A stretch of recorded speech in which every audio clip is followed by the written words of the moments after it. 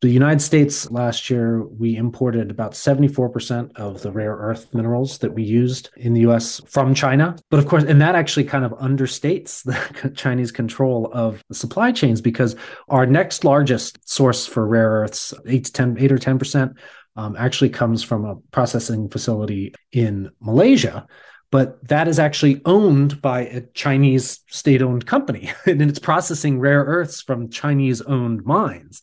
So even some of those numbers that seem very large actually understate things, because ultimately, when you start talking about the mines where it comes from, the Chinese companies, Chinese government control those mines too. So, for instance, when you talk about cobalt, the Democratic Republic of Congo produces around 40% of the world's cobalt, if I recall correctly. But the processing of the cobalt it happens in China, and it's over 80% cobalt processing.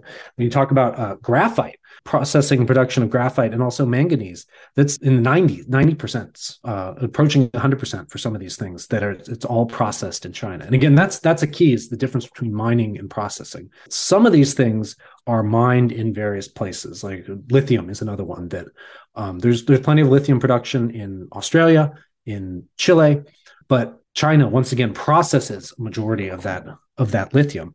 And it's not just at the raw material level. Like in our report, we actually go through all the major critical minerals that go into wind, solar, and batteries. China processes at least a majority of all of those, and approaching 100% of some of them. To listen to this full interview, in addition to gaining access to all of our premium content airing during the week, go to financialsense.com and hit the subscribe button.